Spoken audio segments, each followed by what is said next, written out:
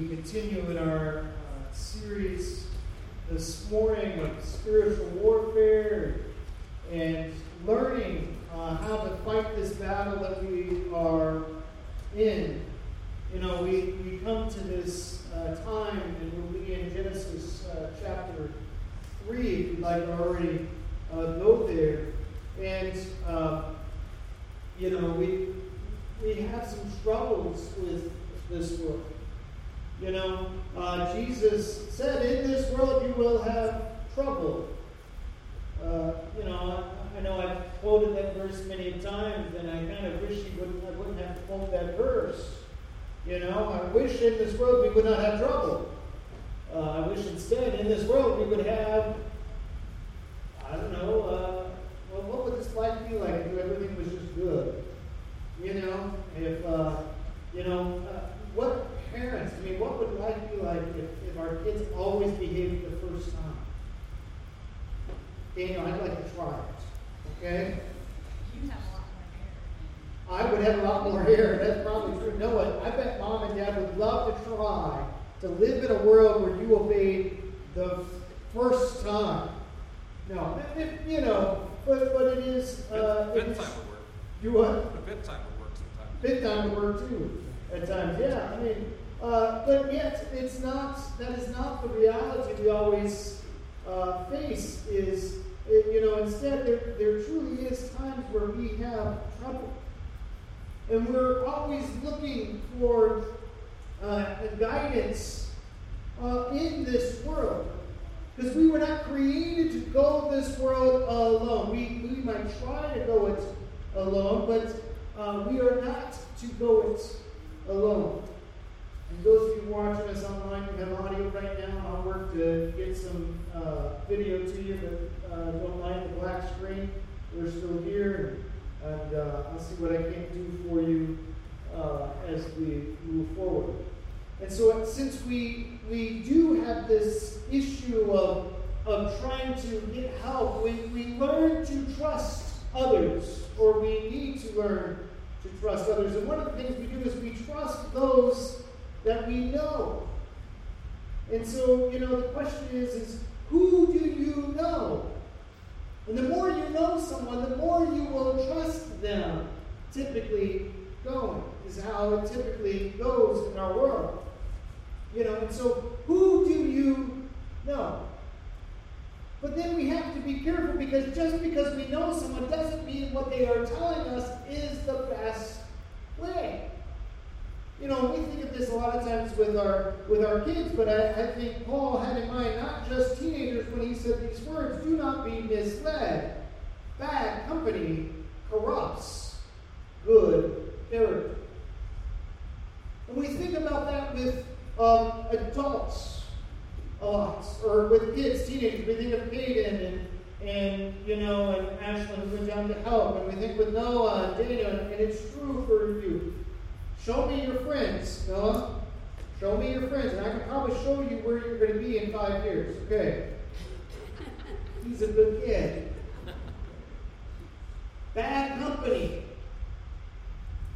will lead you astray. Now, we are to be a light in this world, so Katie, you can't just surround yourself in a Christian bubble and never get out of it. But those closest to you will determine your next steps. But you know what? It's not just true of them. You know, I could say the same thing to Ron Clutter, who is a little bit older than Katie. You know, those closest to you, speaking to you, will determine your character in 5 years. Now, I know he's not on a 15 or 20-year plan, probably. You know, at least that's in your wisdom. But the Lord has a different wisdom. 1 to 2 year plan, yeah. You know, But for us adults, the voices that we trust, that we quote-unquote know, will determine our steps. And you may start with good character, but if you're not careful, those around you will lead you down a path in many ways. And so I want to encourage you, be careful who you trust. Not any skeptical, but those that you know or you think you know, make sure they're going to lead you on the path you want to go on. Don't let Daniel lead you astray, Noah. Daniel. Don't let Noah lead you astray. And I can say that about any of the others. Clinton, don't let Maya lead you astray. I know you're around her a lot. Or better yet, don't let Becky, who you work with, lead you astray, or Jonathan. You know, Jonathan, don't let sweet little innocent Quentin lead you astray. You know, he may be older, but you can still learn a new trick every once in a while. Just make sure it's a good one. Just listen to him all the time. Just listen to him. It's true in those ways. Not only do we trust those that we know, we also, fortunately or unfortunately, trust those who are quote-unquote like us. If they look like us, they sound like us, then obviously we ought to trust them. You know? And we don't always discern what is going on with others. And so we need to learn, though this truth that Scripture says is looks can be deceiving. You know, you can look one way and it not necessarily be true. You know, looks can be deceiving. You know, I used to love doing this, especially when I was in youth ministry. And one of the things we do is we went to Kings Island every year. That was the only time I would play the games of guess your age.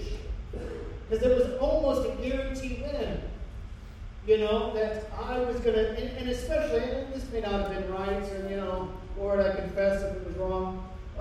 You know, I would also take the youngest looking teenagers, make sure they were walking near me as we would go off, so they thought I was maybe their father.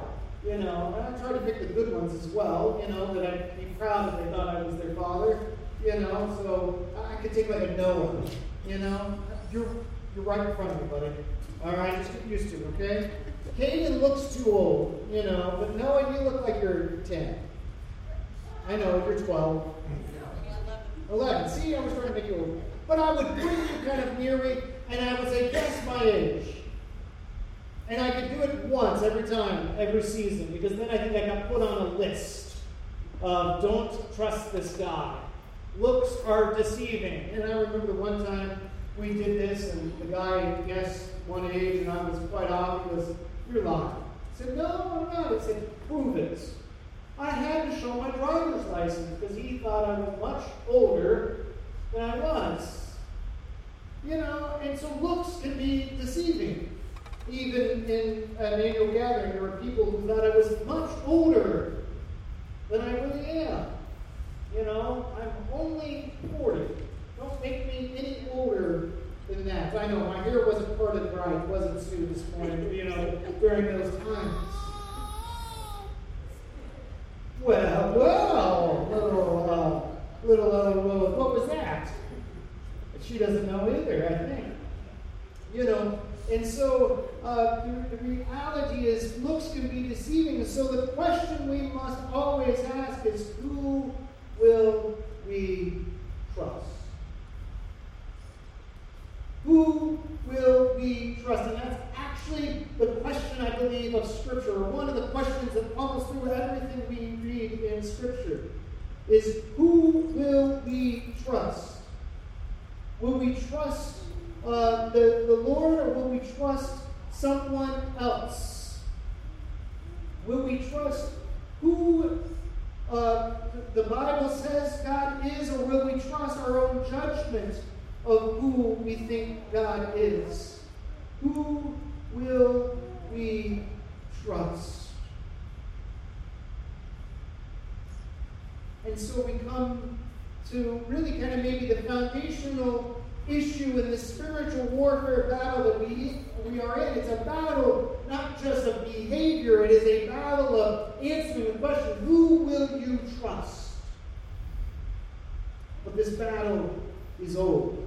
There's nothing new about the struggles you and I have. They may be unique as far as the specifics and the details of those, but they are not unique in the way that we would like to think. It's an old battle, and I share that as an encouragement. As we come to Genesis 3, we realize, as I've entitled this session, Back to the Future.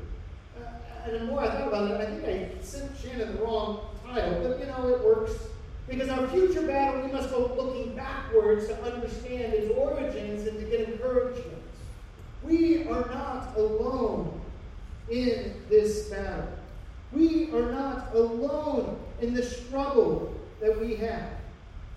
And so, we must continue on. We must continue to persevere, but we know that we don't go it alone. We don't go it on our own. We can learn from those. Wisdom is learning from those who've gone before you. I was very fortunate to have an older brother growing up. See, Caden, you're fortunate to have two older brothers growing up. Because here's one of the things you can learn. Sorry, Daniel, you have no older siblings to learn from. But you can learn from their mistakes. Because Cooper and Colby aren't perfect, right? They have messed up, haven't they? Sometimes they messed up pretty well, haven't they? You may know things that mom and dad don't need to know just yet.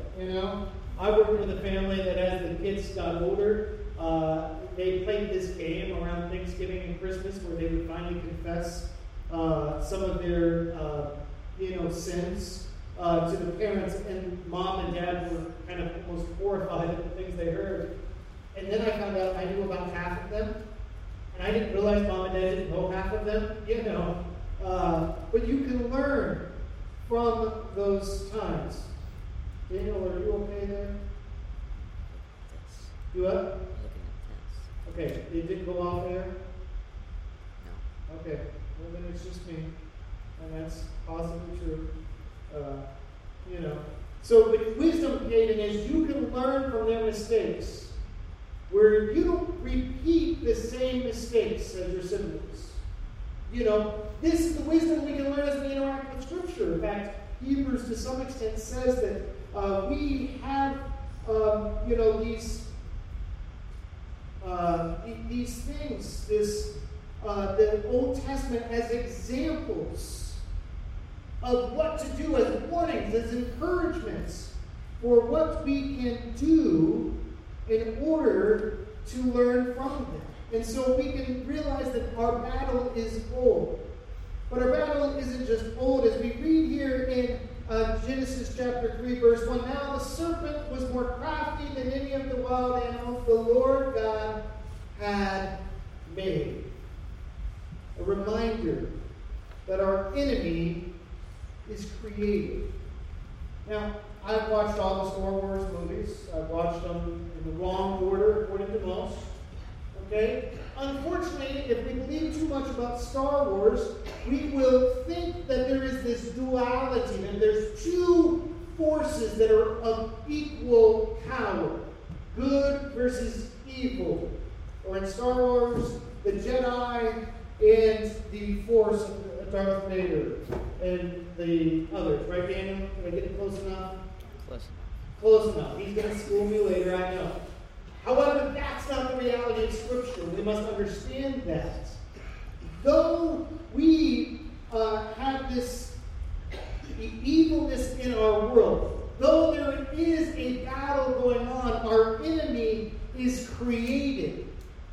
So he is not equal to God. That should be encouragement. Can I get an amen? Miss Barb, is there one of those little amen things in front of you here? No? All right. Pastor Paul trained you all before I came about amens, We need to do that again with things. So, as we do it, our enemy is created. Okay? So we don't have, he is not all powerful. He is not equal to God. And we must remind ourselves that he isn't equal to God and not give him that power as if he is equal to God. In fact, as I read this passage this morning and read some others this week, There was, sometimes we read Genesis 3 and we just think it was inevitable that there would be the fall of mankind. That it just had to happen. Very fatalistic. But the reality is actually most of Scripture says you can do what is right. Moses, as he was getting ready to tell the nation of Israel, they're going into the promised land.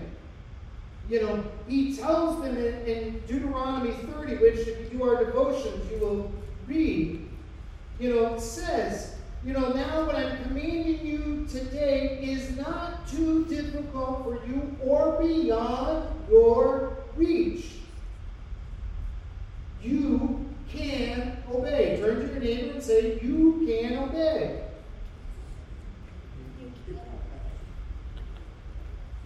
Don, did you tell Becky that she can obey? All right. Becky, did you tell Don he can obey? Well,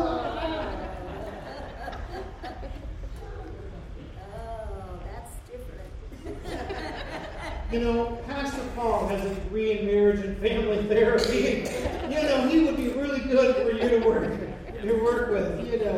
As we do some of this, and Sue was a great counselor as well. So there your wise counsel is right there. It's on with this. But we can obey.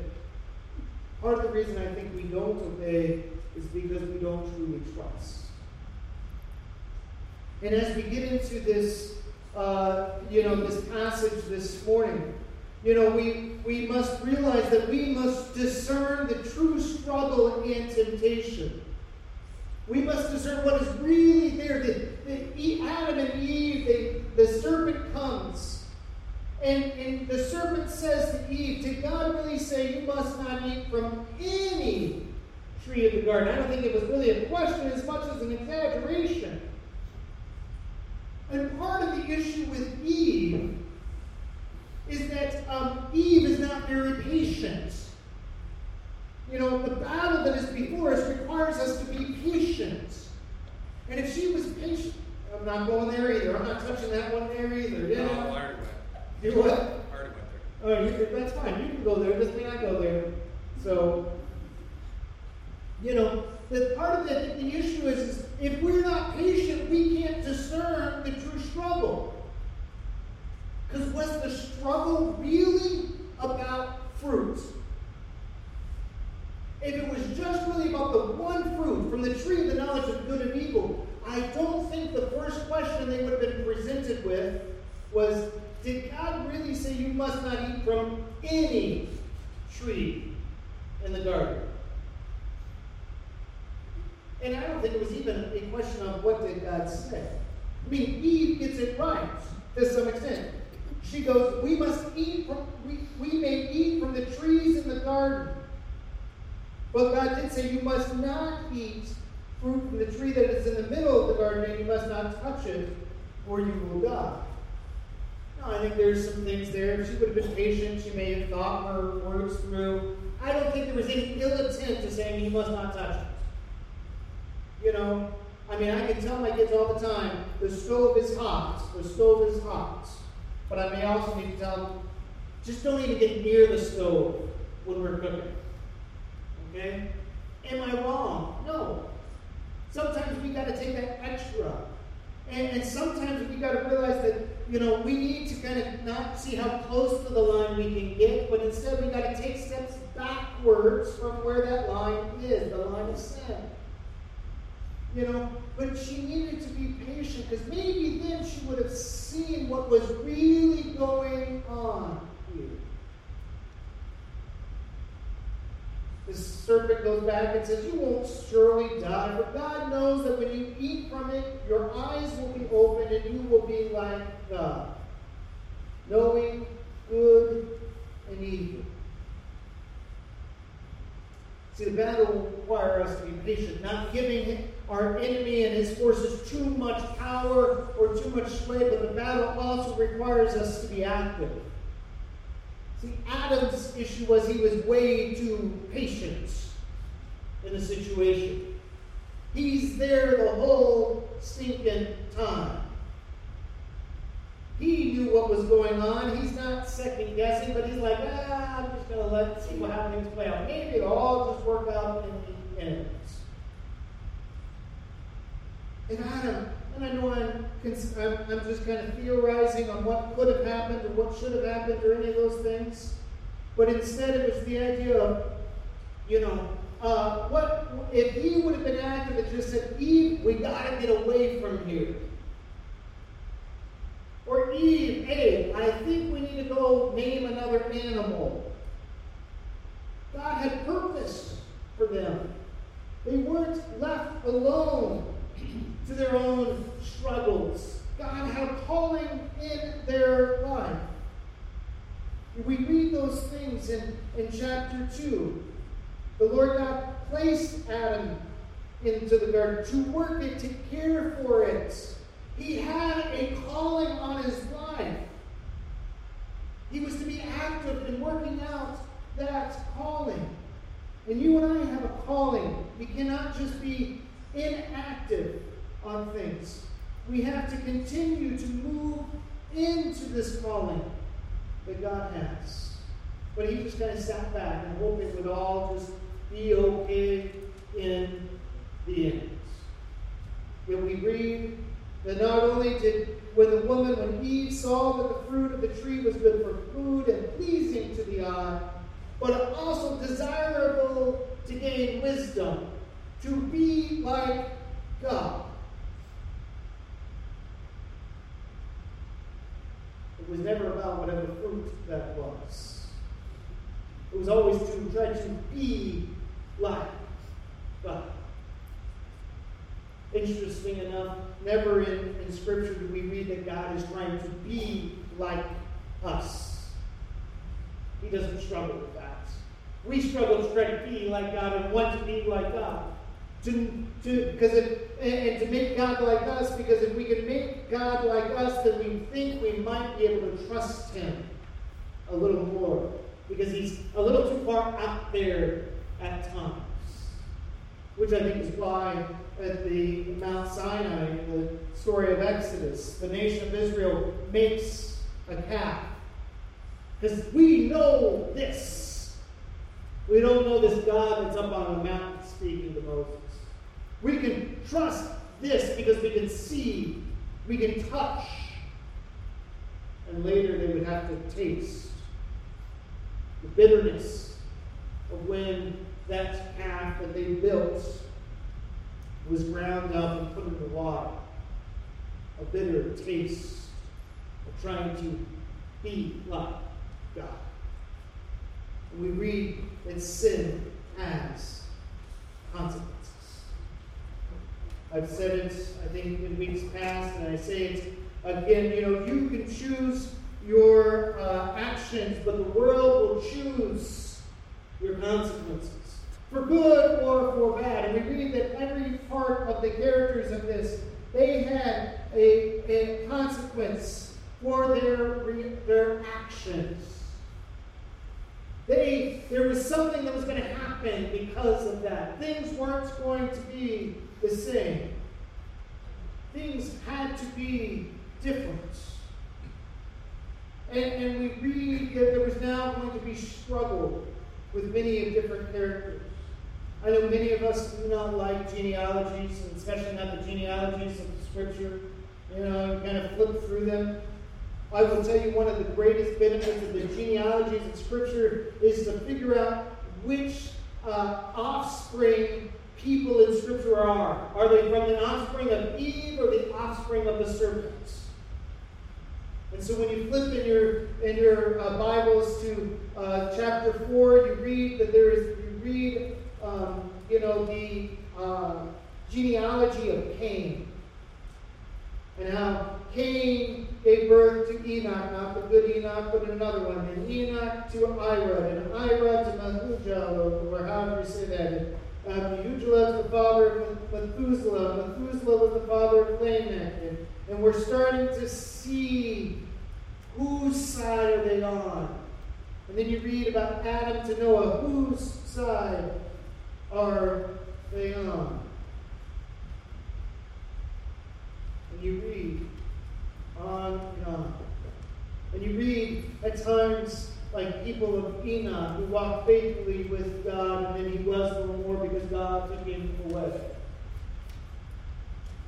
There's debate what's really going on there. The reality is genealogies tell us how God is fulfilling his word. And so they are important. It's the book of Numbers. It's all about genealogies. So chapter 5, there's one, and chapter 10, there's another one, about how God is fulfilling his word. But sin has consequences. But the real issue here was trusting God. Would Adam and Eve trust God, who is different than them? That's your trouble or mine. Can we trust someone who is not like us? Can we trust someone that we can't always see? See, and throughout the Old Testament, one of the reasons Genesis exists is to tell the nation of Israel who you are and who this God that has called you out of Egypt is. And the question they are faced with is, can you trust a God who is different than all the other quote-unquote gods of the world? Why, for those of you who want to go deeper, why in Genesis 3 is it a serpent? It has nothing necessarily to do with the actual snake, but maybe also something even greater than every other religion and culture around the nation of Israel used serpents as a way of using divination and trying to get their God to do something, of which God made it very clear in Leviticus, you are not to practice those ways. It wasn't that the serpent was just an awful creation to begin with. What we read in all creation was good. Can you trust a God who is different? And as they are learning, there are some in their line like Abraham who trusted this God and left everything he knew, including his gods, for this. The issue of Genesis 3 and the issue of my life and your life is trusting God's character. Satan, as a form of the tempter, the serpent was saying, can you really trust this God who has placed you into this garden? Can you really trust this God who says, name the animals and care for this? Can you trust this God who will say, have everything else, but can you trust that when he says no, it may be for your benefits? Or is he untrustworthy? Was there anything necessarily wrong? Is there anything necessarily wrong with gaining wisdom? Knowing right from wrong? No. But if we're doing that when God has said no, then the answer is yes. Is there anything inherently wrong with lots of the sins that we will engage in? No. They can be very beautiful. They can be very loving. But if it's done outside the bounds of what God has said to do it, then it will always cause destruction. We have to be able to trust his heart and who he is. Prime example, money, possessions are not bad. They're beautiful. They're lovely. But if you go about them in the wrong way, you gain them in the wrong way. If you're not a person of character, or you're gaining them in ways where God says, that is off limits for my people, and I believe there are certain industries that are off limits for God's people, because he says no, then yes, it is wrong. If Larry is doing carpentry work and he charges, he rips his people off that he works for, and he gets money, is it wrong? Yes. But can he charge twice as much as everybody else if he does a good job and people are willing to pay him for it? Yes. And the same with Jonathan and before. ill-gotten gain or the love of money is the root of all evil, not just money itself. And we can go in different areas. Is there anything necessarily wrong with alcohol? No, not necessarily. But to get drunk, absolutely. To be controlled by it, to be looking for it, absolutely. Because the issue is here we trust a God who says some things are just not okay for my people, who are called by my name. There are things that are off limits. And so for all of us, our action step is learn God's character, not just His Word. Adam and Eve knew His Word, but they missed His character. They missed His heart. One of the things that causes me to stay up at night as a pastor, and I struggle with this, I realize for 20 plus years now, one of the trends that is happening within our world is that we, as Christians, those of us who are called by God's name, do not look any different than those who have not been called by God's name.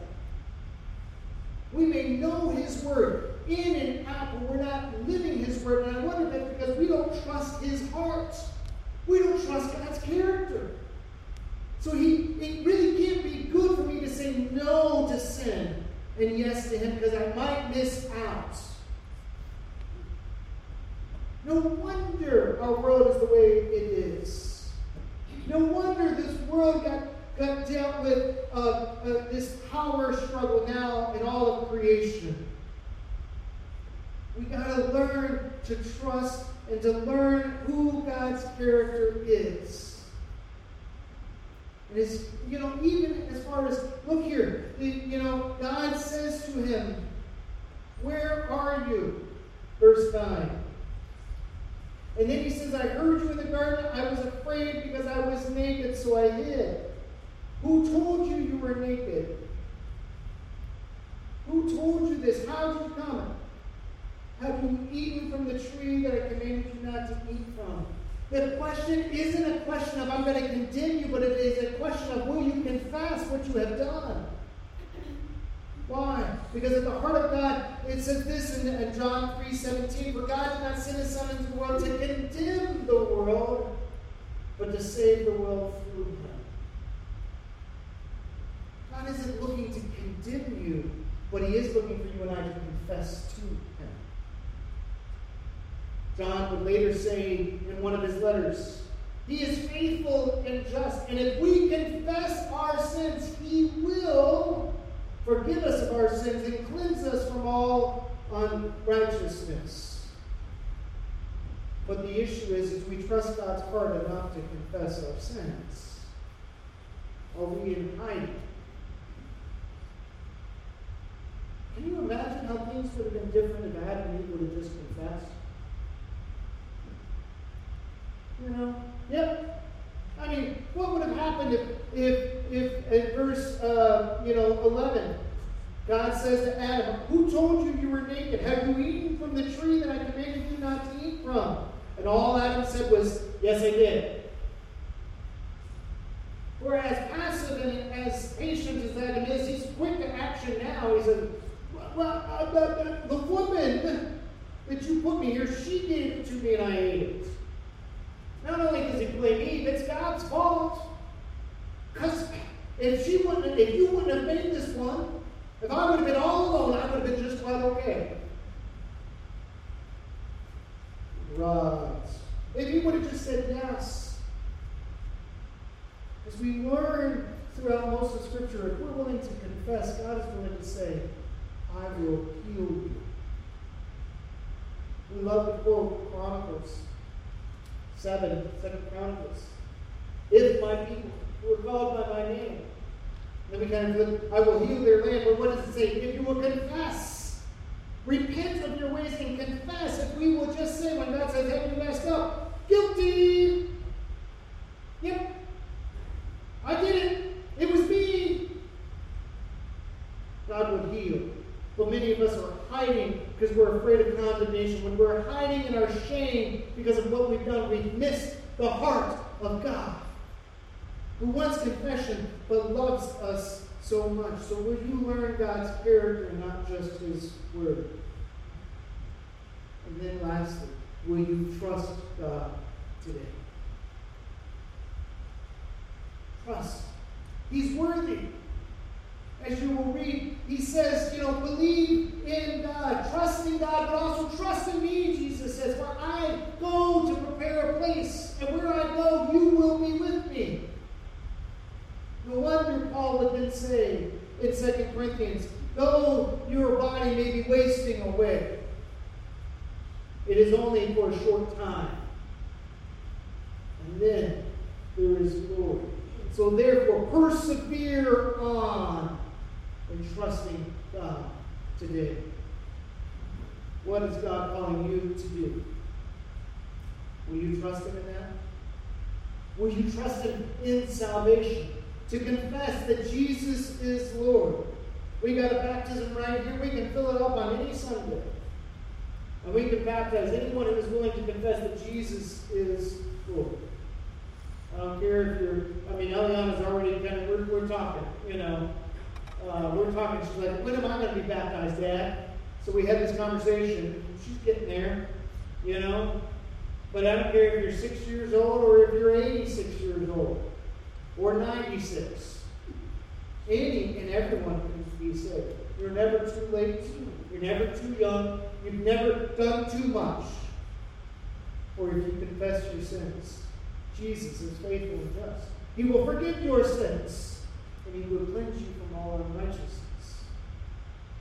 In this passage of Genesis 3, in our attempt to try to be like God, we try to cover ourselves up. Basically, they took the equivalent almost of an 8.5 by 11 sheet of paper, fig leaf, the biggest leaf they knew at the time, to try to cover themselves up. Pretty ingenious in a lot of ways. It'll cover a lot.